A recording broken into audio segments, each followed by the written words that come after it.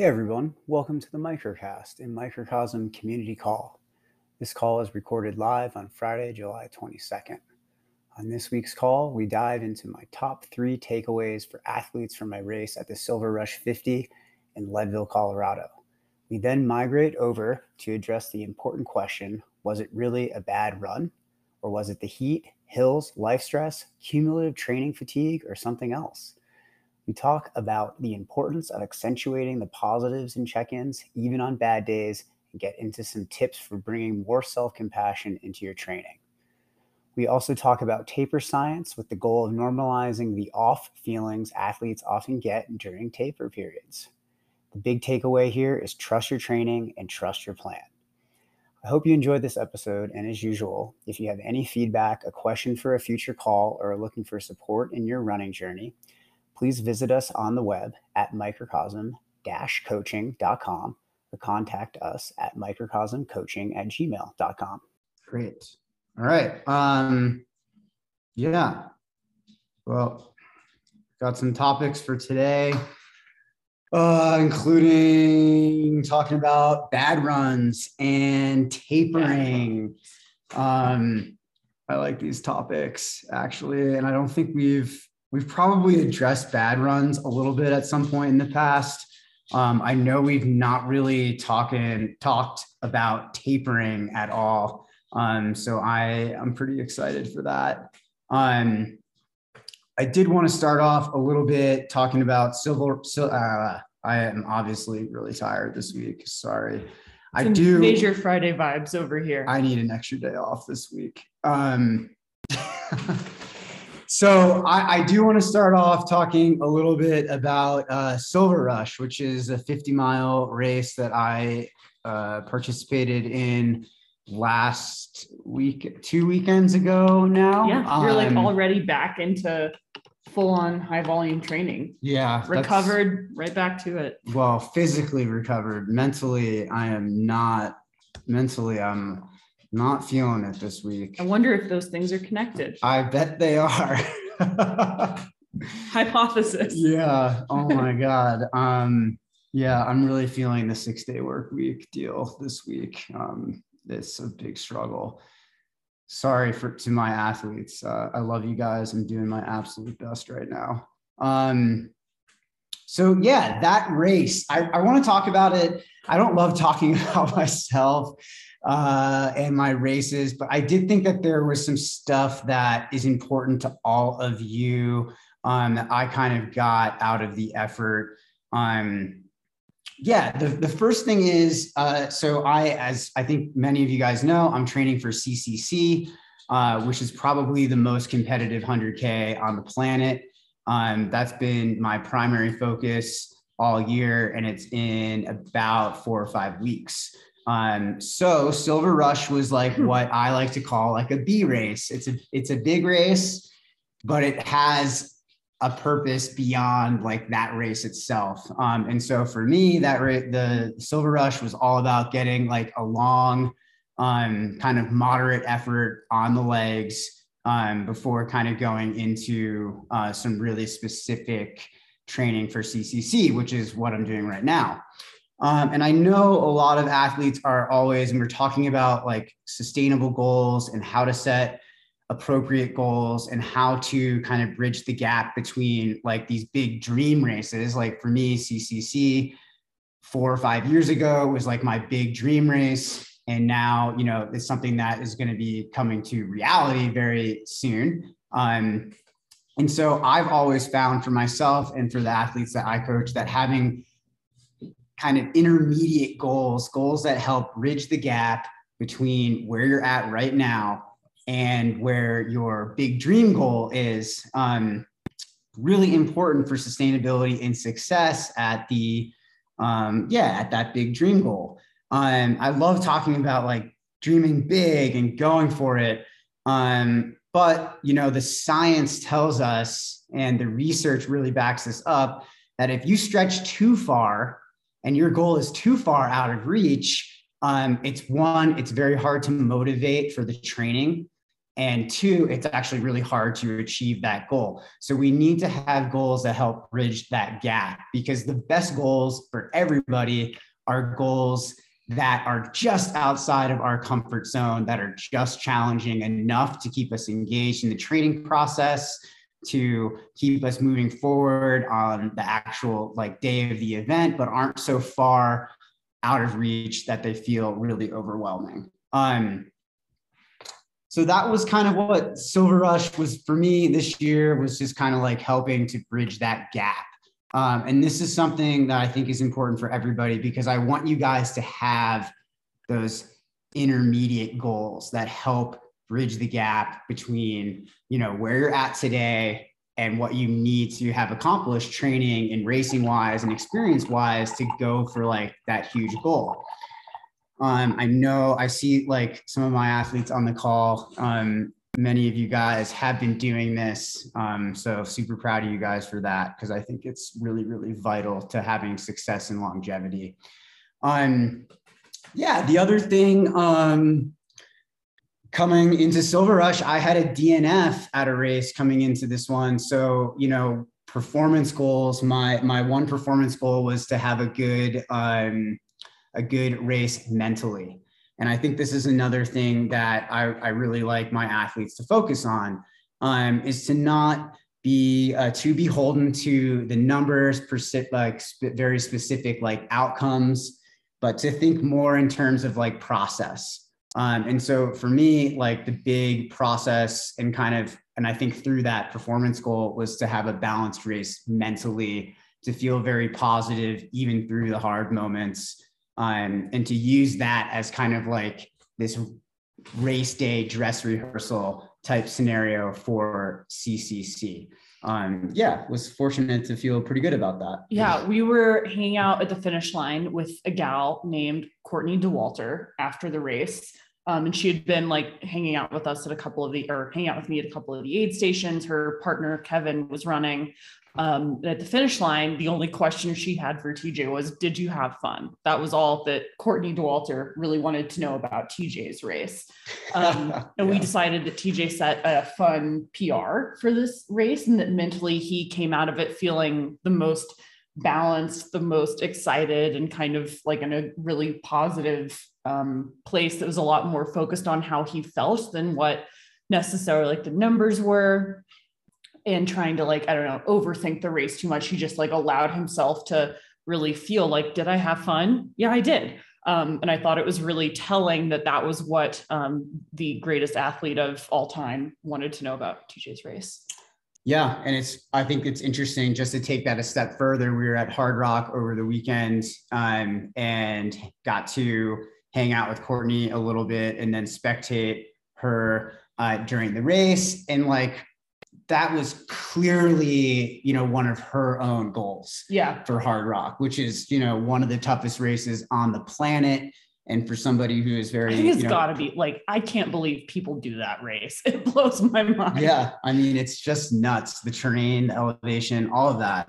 But you could tell that she was just really focused on having a good time. And we talk a lot about the joy factor here in racing. And training too. I mean, it's performance enhancing. It really we don't just say it to be woohoo, nothing matters. You might as well have, if you're going to suck, you might as well have fun. It's no, if you want to get good, figure out how to have fun at this. That is the most fundamental thing. When you see Killian out there, the dude is having fun. When you see Courtney out there, racing, hours below the female course record, the way she's able to do that is because she's able to prioritize having fun and enjoyment. And that that is a part of high performance. That is fundamental to high performance. It's fundamental, but it is, I think personally for me, something that's difficult to achieve given my background. Yeah. And just how, I've been an athlete my whole life, very competitive, nationally ranked in other sports.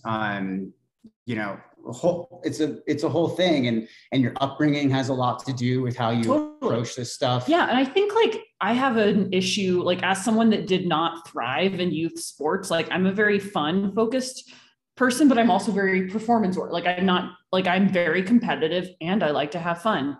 being competitive is fun for me. Those things are the same. And our youth sport culture, unfortunately, loses sight of the fact that fun is elemental in performance, and it's elemental in figuring out how to be intrinsically motivated instead of extrinsically motivated. And I think that you can almost tell, like I can tell an athlete that grew up being in competitive youth sports, because it's the person who will be like, oh, I did this run at, 80% zone 2 and my cadence was this and I hit all these metrics. And I'm like, yeah, but did you have fun? And they're like, like they don't know, like they've lost touch with how to even tell if they're having fun or not, because they haven't ever been given the space to decide for themselves, like what's fun, what's fulfilling, how does that drive them in the process. Absolutely. And I think those are really important, and still on the topic of goal setting, through the illustration of Silver Rush. But I think that when we take a step back and we think about our goals, are they goals that are going to help to elicit that fun and joy factor? Are they going to set us up for training that's going to do that? Because I think a lot for myself, training is training.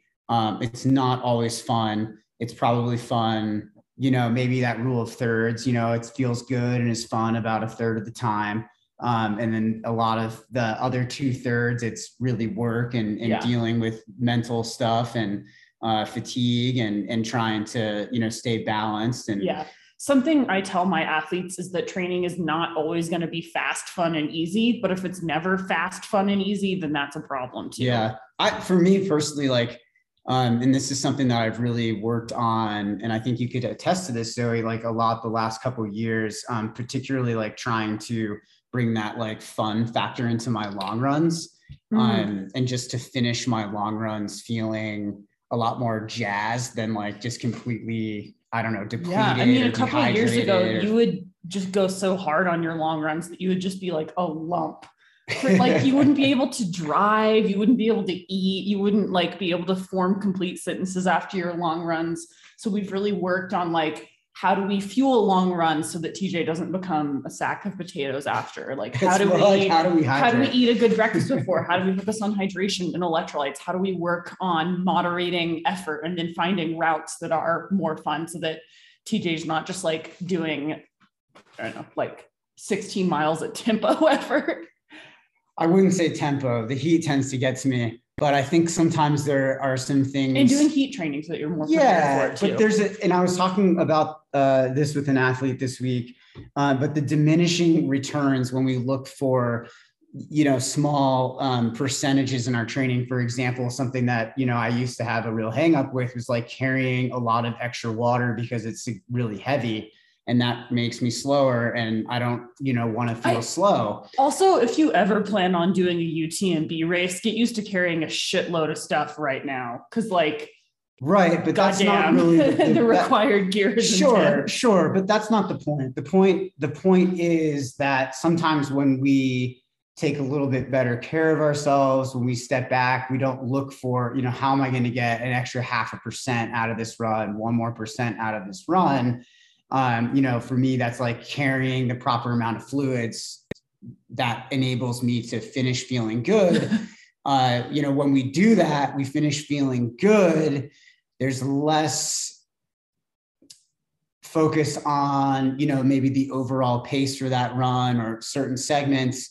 And then, it helps to perpetuate the process over time, and actually starts to build a lot more confidence. I had a lot more long run confidence going into Silver Rush. I was dealing with the DNF and wondering how it would feel to work through tough moments at the race, but I never doubted that I could complete the distance. And in the past, I have had some of those doubts because I've had long runs that haven't gone quite as well because I have not been hydrating them the way that I should be.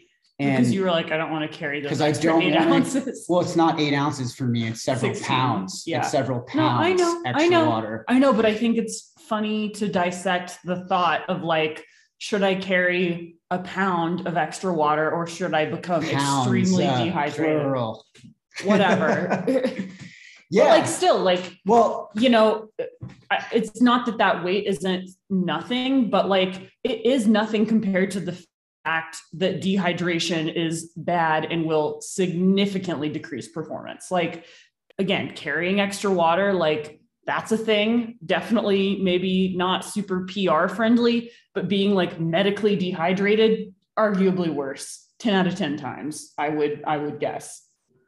Well, yes. And the point is, we're trying to illustrate to you all that taking a step back and making sure that you're prepared for these runs can up the joy factor, can help perpetuate the process, and leave you feeling more confident when you go into these races. You know, the third kind of thing that I wanted to mention before we move on from this is directly related to that, like hydration and fueling piece.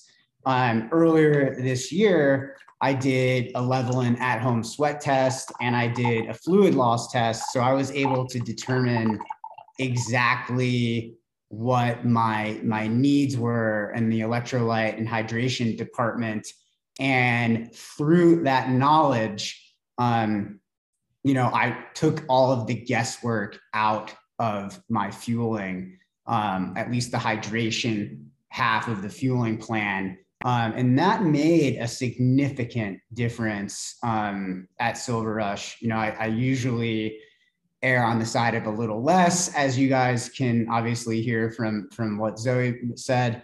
And so this time I, you know, knew exactly what I needed, helped really to reinforce my process-oriented goals and stay very focused in, you know, each hour, what I needed to do. And even though like there was a couple of moments during the race where like some things happened in the fueling area that weren't planned, I still was able to like go to an aid station, assess like what they had, how much sodium I could get from those things, and still nail like what I needed every hour. And then, you know, for me, things that start to happen high heart rate, higher breath rate, and side stitches really start to happen for me when I don't take in enough sodium. I didn't have any of those issues during the race because I really was able to execute at a higher level, taking that guesswork out. So I would recommend for all of you guys,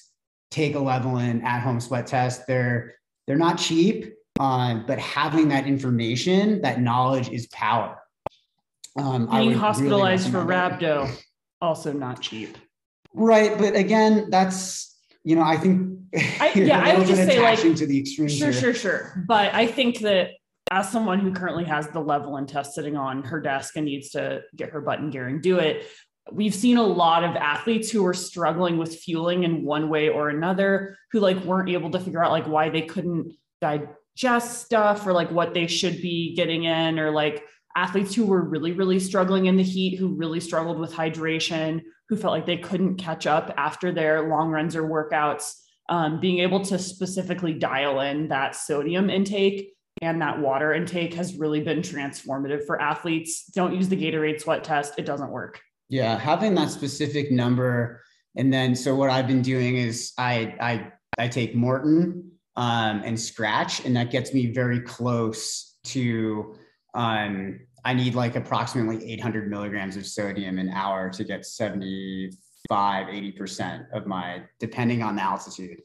And so then I can just get like that little bit extra with those S caps.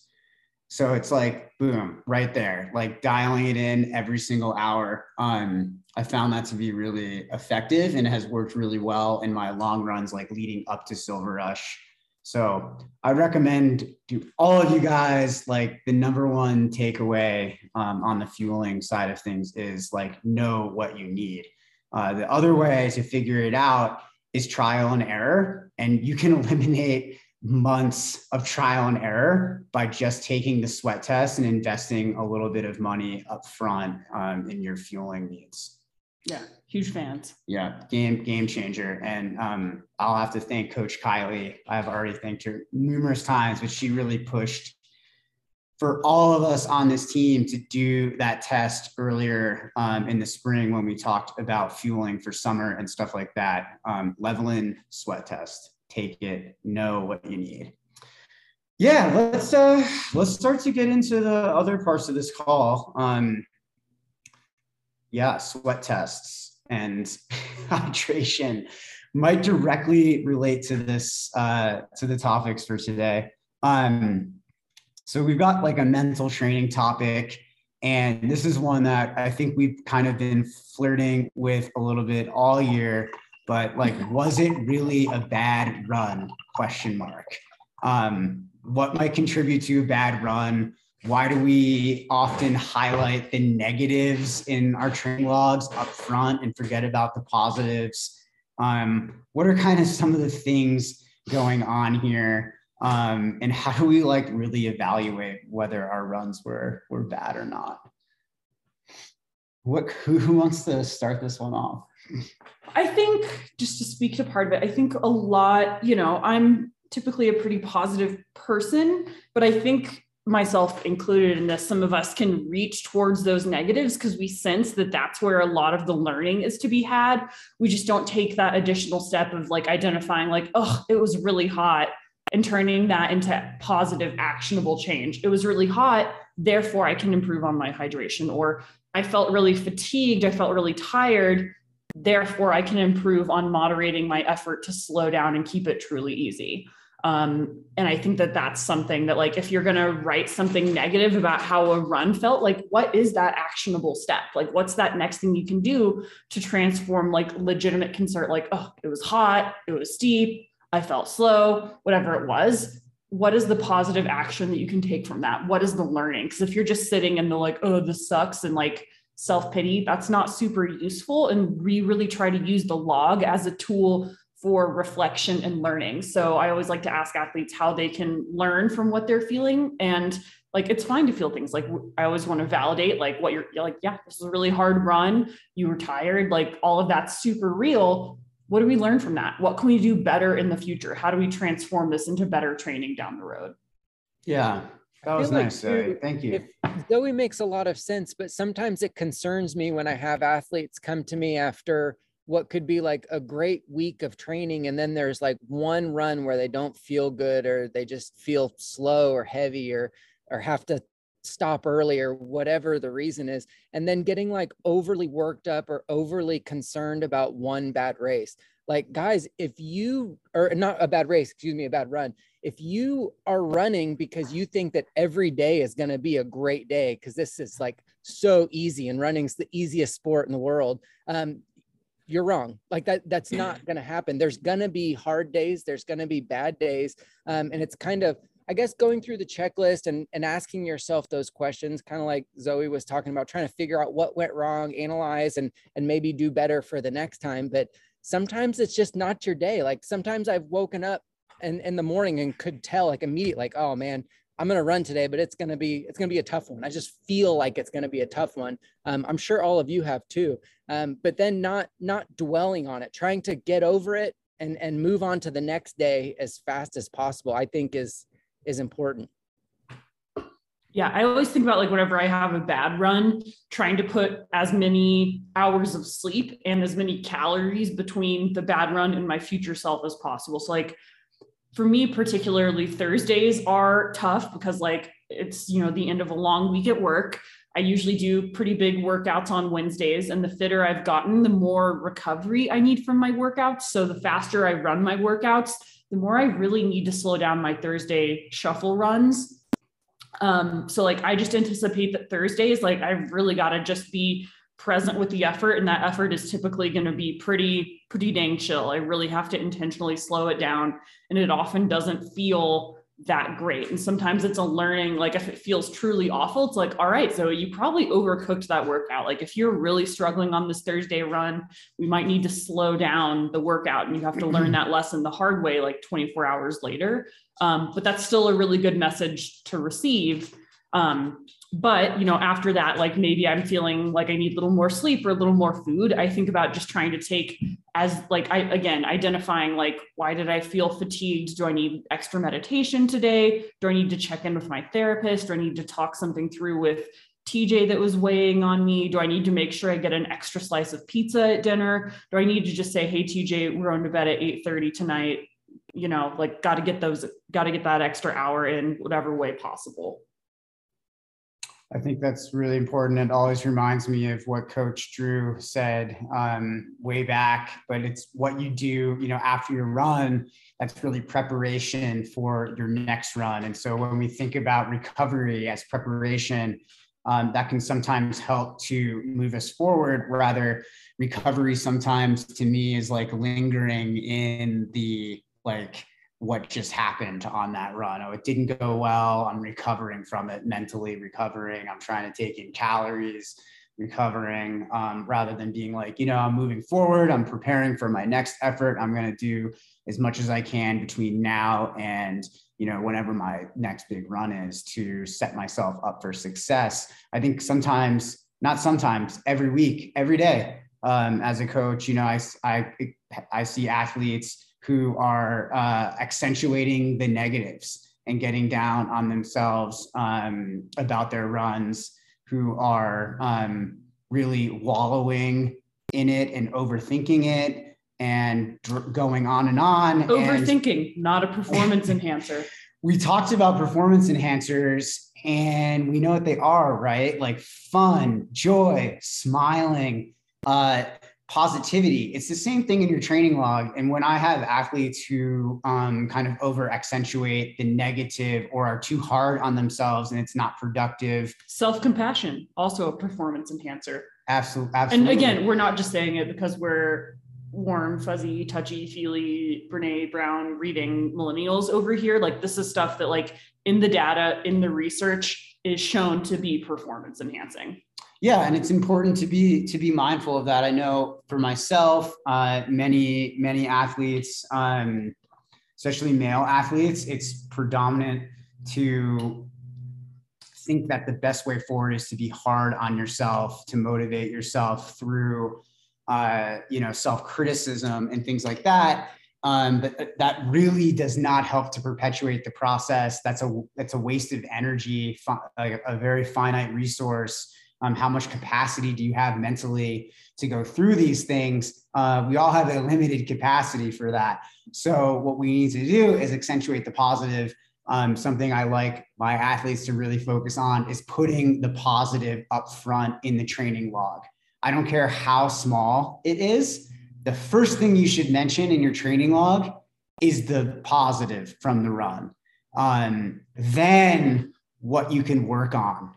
And if something really went sideways, you can mention that too, but it needs to be in a self-compassionate, full of grace, very, I think a moment with less emotion where you can step back and look at something realistically for what it is rather than a point of reference or comparison. Something I've worked on in my own log with my coach is saying like, the story I'm telling myself about this run is, because that way I can still validate how I'm feeling and we can work through deconstructing that narrative together, because like your feelings and emotions are still valid, but saying, oh, I feel slow, I am slow, I'm a bad athlete, that's not super helpful for your coach. What is helpful is like, hey, here's the story I'm telling myself.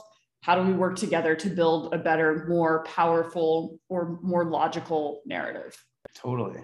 Yeah. So I know maybe just on the topic of building those narratives, we could pass it to Sarah. Maybe she has some tips for helping to build that narrative and maybe turning things from negative to positive, accentuating that positive.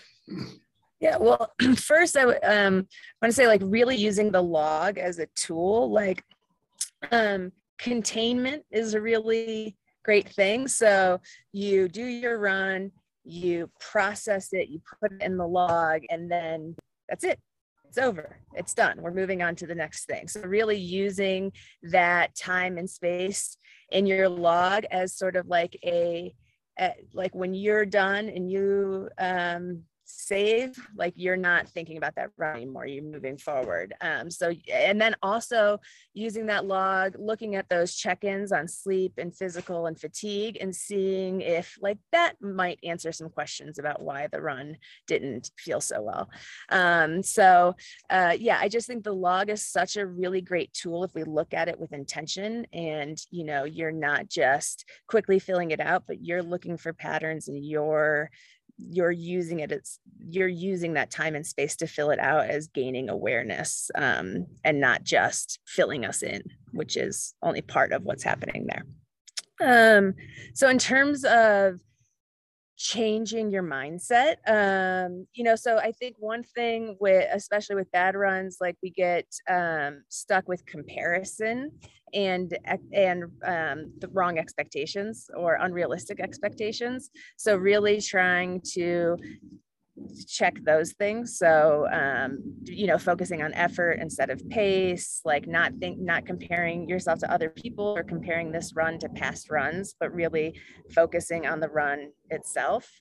And then, so with, when you have like a negative thought that you're struggling with, so if you've got some story that you're telling yourself, like Zoe said, about this run, we play scientist with it, or like play judge with it. So what is the if you're trying to convince me that this is real, give me the facts. So what tells you that this was a bad run? Well, I felt lousy, right? Or it was hard. Okay, what would the opposition say? What are the arguments against this, right? What would tell us that it's a good run? And then by thinking about the pros and cons, or thinking about both sides and having to challenge yourself a little bit, you can come to a more mindful conclusion, or more a less emotionally charged conclusion, and one that has a little bit of that like other part of your brain, the thinking part of your brain gets engaged a little bit. Because like TJ said, you know, we're so prone to that negative, and it's easy to just spiral and focus on that. So by asking yourself to have counter arguments, you are just necessarily stopping that spiral. You're putting a stop there, and you're making the brain just switch, and you can actually convince yourself if you spend some time doing it. Yeah, absolutely. I mean, that's definitely a tool or a technique that I use a lot. You know, coming from that, you know, hyper self-critical, very strong inner critic place, and gradually over many years in a lot of very hard inner work, getting to more of that self-compassion approach, having kind of like that pragmatic, just internal dialogue has been really, really helpful for me. And I really like having like little checklists, mental checklists, kind of like, you know, I think Sarah, you did a post on social media about like, what is really a bad run? And then asking yourself, like, was it hot? Was it hilly? You know, did you have stress coming into that run? Were you under fuel? Did you not sleep well? Was it windy? Was there cumulative fatigue from early in the training block? And like having like these little things that like cue me in, remember, it's like, oh yeah, well, like, duh, yesterday I did like that really hard workout. And so like, of course today should feel like not that great. Or like, yeah, I haven't been sleeping well. And like, that's, you know, why my runs are like not feeling as good this week.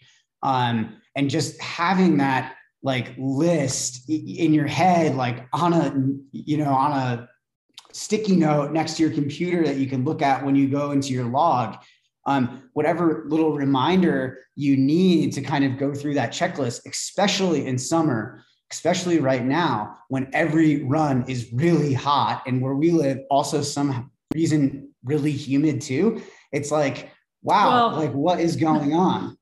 Somewhat humid. I mean, 50%. Apologies to my Arkansans. 50% humidity here. It feels like a lot. Yeah.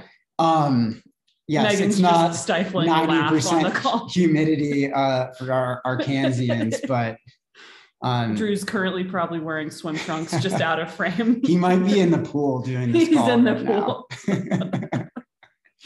I do think it's important to have those checklists. Something that really gets under my skin as a coach is the athlete who just goes on and on and on about negatives to the detriment of their own mental health, to the perpetual growth of the plan and the training. Like Coach Drew said, like, you have a bad run and that's okay. Maybe a third of your runs are going to feel not that great, and that's really normal. And just accepting that and moving on as quickly as possible is so important. Even if it's a race, even if it's a long run, even if it's your workout. Something that I just, at the end of a long week, I'm just like, oh my God, another check-in like this. We really need to put the positives first, especially, some individuals. We need to develop self-awareness around what we're writing in the training log. If we're negative every single day, that to me is a direct reflection of your internal dialogue, which really needs to be examined. We can go back to using our inner coach and start with self-compassion, maybe grabbing Kristin Neff's self-compassion workbook and all of this. Huge fan. Yeah. Like, as someone that I think you mentioned, like, this can be a particular struggle for men. I will say, like, as a woman and someone that coaches a lot of really high achieving women, the things I've seen, like my super moms, my like women who are really like holding it down at home and at work and in training, and like really showing, like, those, I think something that's blown me away is how some of the most kind and inspirational people I know can be very hard on themselves. And if you're someone that struggles with that, make a practice and a habit of exploring the alternative. It takes discipline to be self-compassionate. It takes grit to be self-compassionate. It takes real mental toughness to be self-compassionate, and it won't just happen. It has been useful for me to work with a mental health professional and to do self-compassion meditations and to work through Kristin Neff's self-compassion workbook, which is something I've recommended to a lot of athletes who I see struggle with understanding the benefits of self-compassion. And I think a lot of folks think that they can shame themselves or like being mean to themselves to spur better performances, or like they need it to have an edge, and it's just not true. And I think that can be a really useful tool for folks. And again, like, it takes a lot of courage to believe that you can improve through self-compassion, because that's not always a narrative our culture promotes. It is, speaking from experience. Like, I've never been to a CrossFit gym that had a poster that was like, "You are enough, just be kind to yourself." Oh my gosh, though, when you get to that place where you can do it and it's almost second nature, or it is the predominant kind of way of thinking, it's totally life-changing, especially, on race day. I would say, internally, just going back to the mental component to, Silver Rush and other great races that I've run, it's all about whether or not that healthy, self-compassionate dialogue, inner coach is working for me in that moment or not. Yeah. And when that is going and it's second nature, everything else follows quite naturally. So yeah, I do want to hear a little bit from the other coaches, and then we're going to move on into the taper stuff. But I'm curious, Kristin, you've been coming back from injury. You've had some scares this year. What are some of the things that you use? Like, what are your techniques? What's your method for working through tough runs, through some of that adversity, and getting back out there the next day? Like, what's your preparation like? What's your inner dialogue like? Inner dialogue depends on the day, depends on the stress that I'm experiencing in life and work.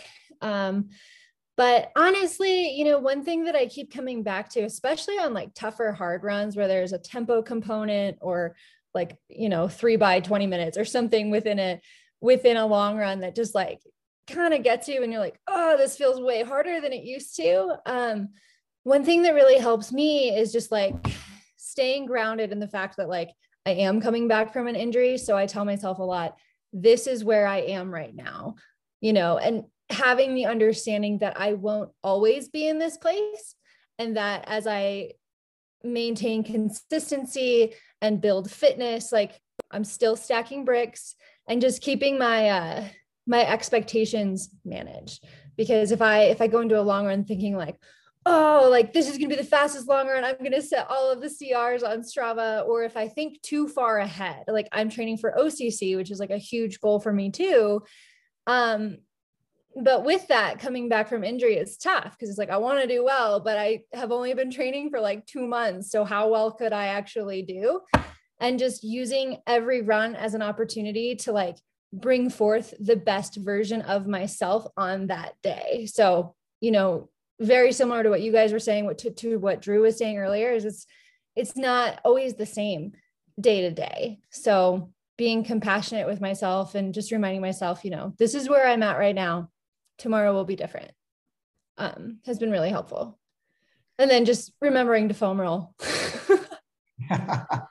That's part of the healthy inner dialogue. Yeah. And I do. Zoe recommended this. And I think I've been through this book like 3 different times in my like injury comeback. And I cannot recommend it enough. Like, Zoe, this is like the best thing, best gift. Like amazing. So yeah, definitely pick up one of those if you can, because it's been, I've probably recommended it to half my team. So it was something that like my therapist was like, hey, it seems like you're really resistant to like actually figuring this out. How about you do a workbook for the next 3 months?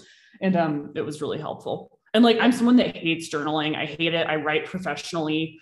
I hate the idea of writing and not getting paid for it. Like, it just feels like doing my job, but not making money off it. But I've actually found the specific exercises in that workbook to be really, really helpful. And it helped me really deconstruct the narratives I had in my brain from like growing up in a culture where like I was always taught that like being tough is like David Goggins, stay hard. And that beating yourself up is what actually makes you a better athlete, makes you a better writer. And it's just like not true.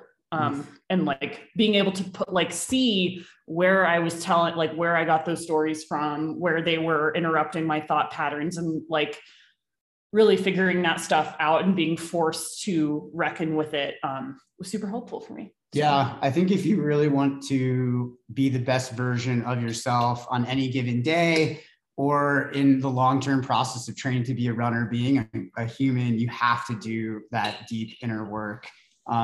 If you're not doing that regularly, you're leaving out a huge component to this process. You know, I've mentioned it many times. I would say 50-60% of this is mental. The other part is the physical part. You know, what our perception of our reality, our perception of how our runs are going and how our training is going largely dictates, you know, how well we're actually going to do. It dictates how much adaptation we're going to get from doing the work.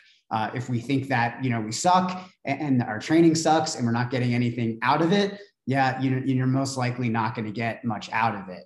And so we do have the power through that internal work, through a solid inner dialogue, to change, you know, kind of that, those perceptions. Yeah. And I think that like, again, like the angle I try to take on this is like, it's normal. And like, you don't have to be like 100% Ted Lasso, everything's great all the time.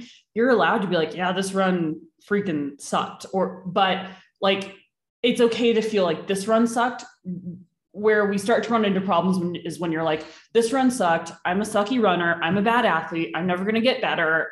This is a waste of time. Like, figure out how you can interrupt those thought spirals, because that's when things get really counterproductive. You're allowed to have feelings. You're allowed to have negative emotions. Those are fine and normal, and you're a person. Join the club. We have jackets.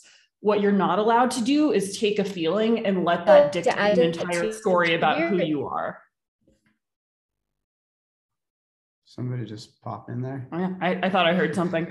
All right, let's talk a little bit about tapering. Yeah, sorry, I was just trying to add something. Oh. Get in there. Go for it. Sorry, the internet's pretty dicey. I was just trying to add to what Zoe was saying, and that like, if you're constantly telling yourself that you're a sucky runner and that everything sucks, like, I think it's worth questioning, you know, like, are your motivations external, or like, why are you doing this? And I do think it's important as well to like you know, like you don't need to win every race. You don't need to be the star of the team. You don't need to be on, you don't need to be like the cover runner on a magazine.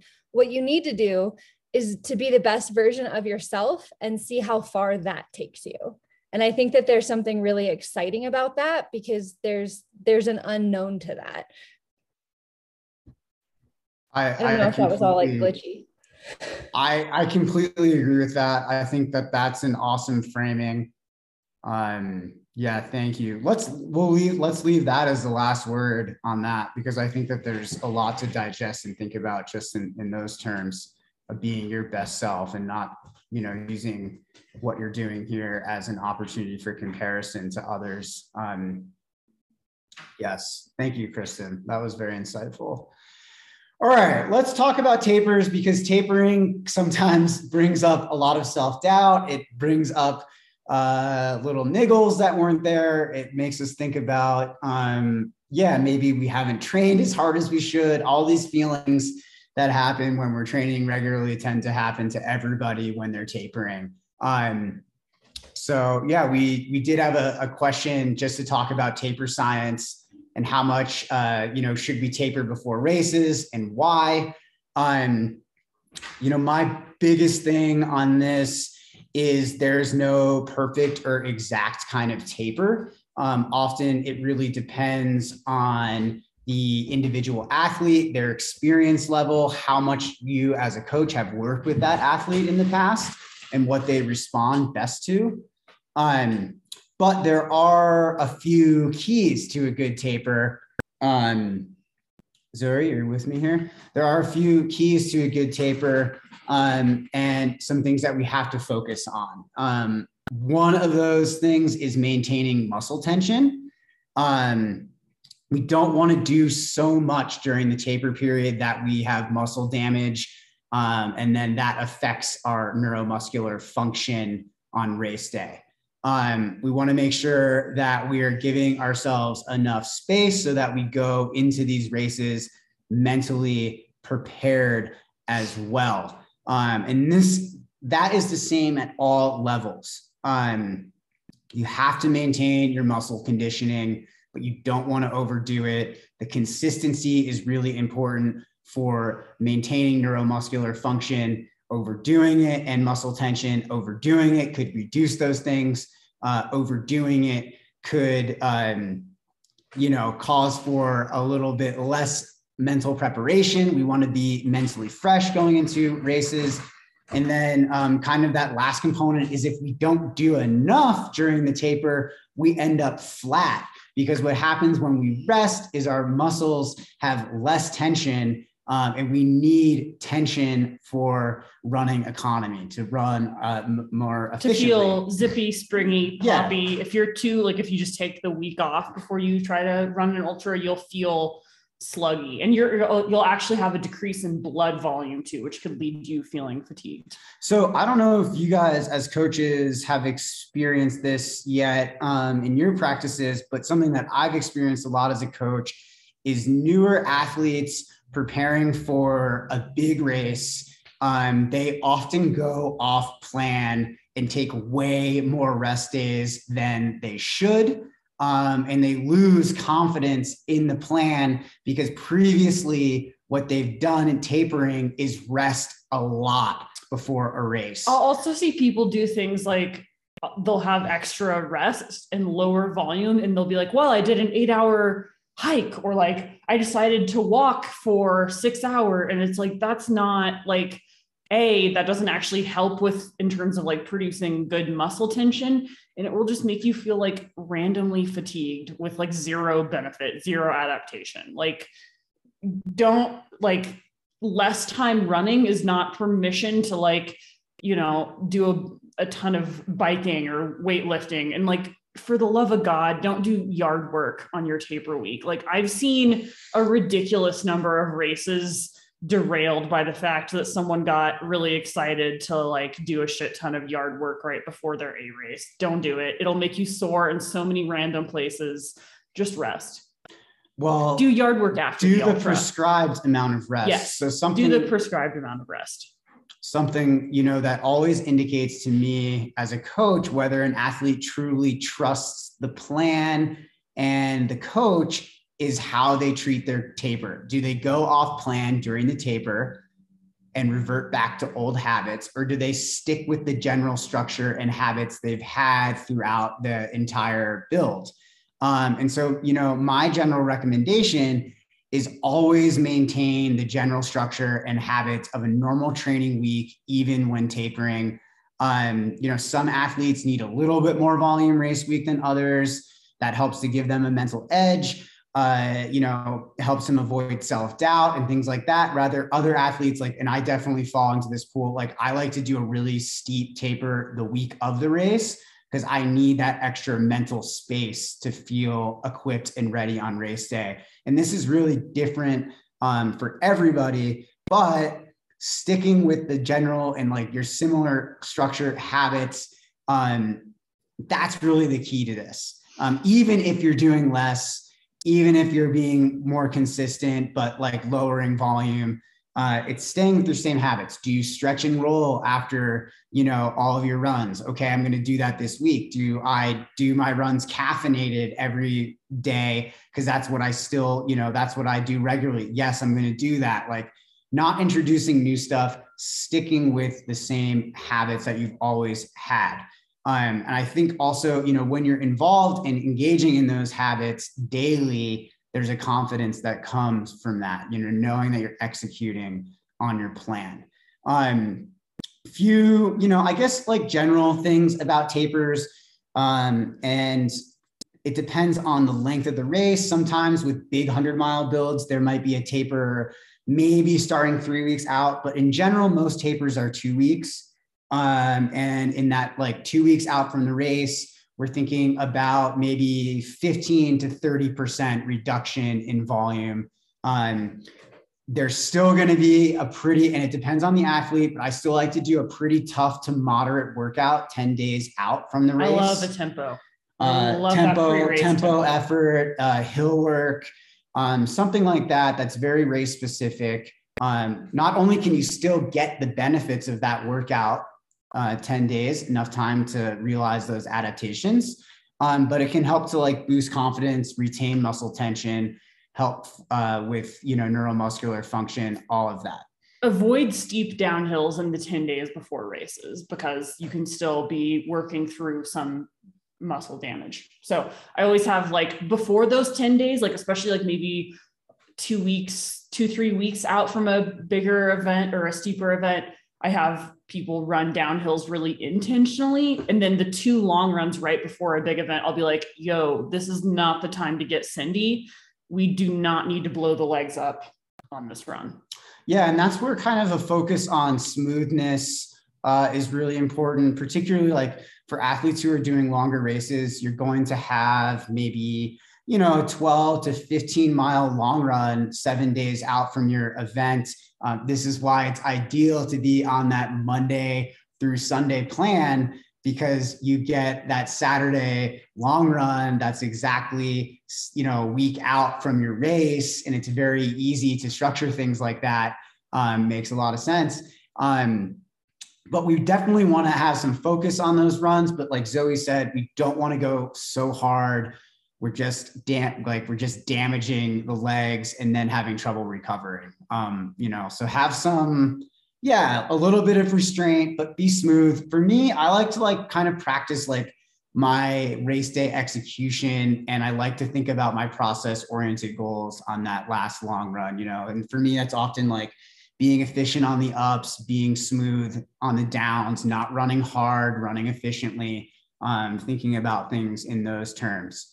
Another thing that I often see taper week, athletes not running their shakeout run the Friday before the race or the Saturday before the race and skipping it, only in, I think, situations where there's a lot of travel before on that Friday before the race, should you be skipping your shakeout run. Even 20 minutes, even 30 minutes, Maybe if you're doing a steep race, you can throw in a few hill strides or fast strides pickups, depending on like specifics, but we really don't want to skip that run.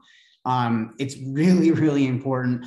Again, so much of what we do is about consistency and the neuromuscular side that comes from that consistency, right? Like think about reinforcing muscle memory, building muscle memory. When we do things, the more often we do them, they become second nature. So if we skip runs and we don't do the run before the race, we don't have an opportunity to go through that muscle memory again. So that can leave you flat on race day. We want to really avoid that. Yeah. I like to do moderate hill strides the week of a race, like just chill, maybe 15 to 30 seconds, not all out effort, but just like some intentional smooth acceleration to help really promote that turnover, help people feel really sharp and stoked for race day. Yeah. So sometimes like when you're in your taper period, we get taper tantrums, little niggles come up and things like that, because there's, you know, a reduction in volume. Usually, you know, the week of a race, we're doing like 35, 50% less volume. And so that leaves a lot of normal to feel bad and weird and off during your taper. Like for me, I always know like, oh, I'm going to feel great on race day when I feel weird during my taper. The important thing is to not say like, oh, I don't feel great, therefore I'm going to revert back to normal training volume in order to appeal to an emotional state as opposed to facing a physiological reality. Well, the other thing that I actually see more often than that is the athlete just takes a bunch of extra rest days. I usually see people err on the other side. That's strange that we have a difference there, considering most people are newer to the sport. Newer people tend to do a little less and have a little harder time trusting the plan. But again, you know, there are so many different ways to react to like what we're feeling, and what we don't want to do is react. Like we want to respond. I see a lot of multiple mile walks on taper weeks, and I would say stay off your feet. Don't do yard work. Yeah. You don't need to do big walks. I'm curious, Sarah, if you've got any tips on just for athletes who maybe are experiencing some self-doubt during a taper week, maybe, you know, experiencing a few niggles or something like that. Like they're just kind of a little too in their bodies, in their own heads. How can we kind of, respond to what we're feeling, separate ourselves from that, and again, like realign with the plan and trust the plan? Don't buy any KT tape on race week, right? Like, that's like my inclination. That's at my taper thing. When an injury comes up, I'm like, maybe I need to buy, like last time it was a metatarsal pad. Like I'm going to buy a metatarsal pad like race week. And like, I didn't, because I didn't react and I took some time and didn't, but you know, I think that's like a really common thing to do too, is like, how do I solve this problem? Do I take a leave, or like, you know, I'm reading too much into this niggle. But yeah, so I think one thing that can be really helpful is to develop some rituals around race week that take your mind off of running and focus on preparation that you can control. So doing things like reviewing your Strava logs, prepping food for when you come back from your race. So stocking your freezer with really healthy, protein-rich foods. I really like to bake during race week, so I will make like the sweet potato cookies from Run Fast, Eat Slow, and then those are my road trip food. So I like, that's a very, for me, that's so the difference between a ritual and a routine is a routine is like a means to an end, but a ritual, the means itself, the way that you're doing it is helpful. So like the act of cooking is therapeutic, the taking the intention and saying, I'm nourishing myself, I'm fueling my body, I'm making these these like delicious treats that are good for me for running. Like that's all taking care of myself, and there's intention with it. And so that makes it a ritual. So I really like do a lot of that during my taper.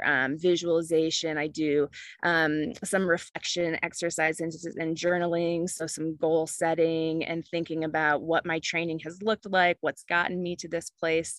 So I think doing anything you can to not think about the runs you're not doing and really just focus on that other side of prep can be helpful. Absolutely. And I love the mental preparation, something that's really big for me and with my athletes. Thinking about, taking some of that extra energy that you've got and like not like overcommitting it, but just use a little bit of it to think about your why, to visualize yourself working through challenges that might occur out there. To do the pyramid, Chelsea, says that the pyramid that you posted on social media, Sarah, was really helpful for her. And I've seen that be really helpful for other athletes that I'm working with too. I think particularly like if we go through that internal and visualization process before the race, it often equips us to kind of like sink into those things more responsively during the race itself. And that's really the key, is to have those tools available and then to use them in a response to what we're feeling during the race itself, rather than to start reacting, because that's kind of when problem solving starts to break down. We have a lot more trouble with the challenges that occur out there. I know we're kind of running out of time here. But I hope you guys found these two topics really helpful today. I know for me, taper weeks can be really challenging. I often like have way more energy and then like a bunch of things feel really off. Yeah. And so like, that's really, really normal. Don't panic. Don't panic. I don't know, like, you didn't just get an injury. Like, it's so rare for one of those things to like actually affect the athlete at the race itself. Like, I have always had like worse plantar pain during my taper, or like my hip bothers me, or like my IT band or something. Like, don't get dry needles and don't go to the chiropractor on taper week. Good. Like, yeah. That is not the time to be like, oh, I'll just have a rando adjust my hip. Like, don't do it. Yeah. That stuff is good. That stuff is good 2 weeks before the race. But again, any adjustments, chiropractic adjustments, any massages, dry needling. Yeah, do not go ham with a massage. It all reduces muscle tension, and it can cause soreness that you don't want on race day. Don't go crazy with your Theragun either. Or don't go ham on the foam roller. Like, I've had people be like, oh, this little, like I had a little niggle or some tightness pop up during tapering. So then I foam rolled it and now it works really worse and it's swollen. Just try to sit with what you're feeling, externalize It'll be it fine. If you need to. In the tapering is always a shit show. It'll be fine. Awesome. Trust it. Yeah. That's when you have to really trust the process the most. And I think like, I often really like it when my athletes are like chomping at the bit for the start of that race. That means they've had like a really successful taper and they're mentally ready to get after it. All right. Well, if you're racing this weekend, you can think about some of those things today, and remember to dial in your electrolytes. All right. Have a good weekend, everybody. Happy Friday. Yeah. Thanks so much, coaches. Appreciate you guys. Bye.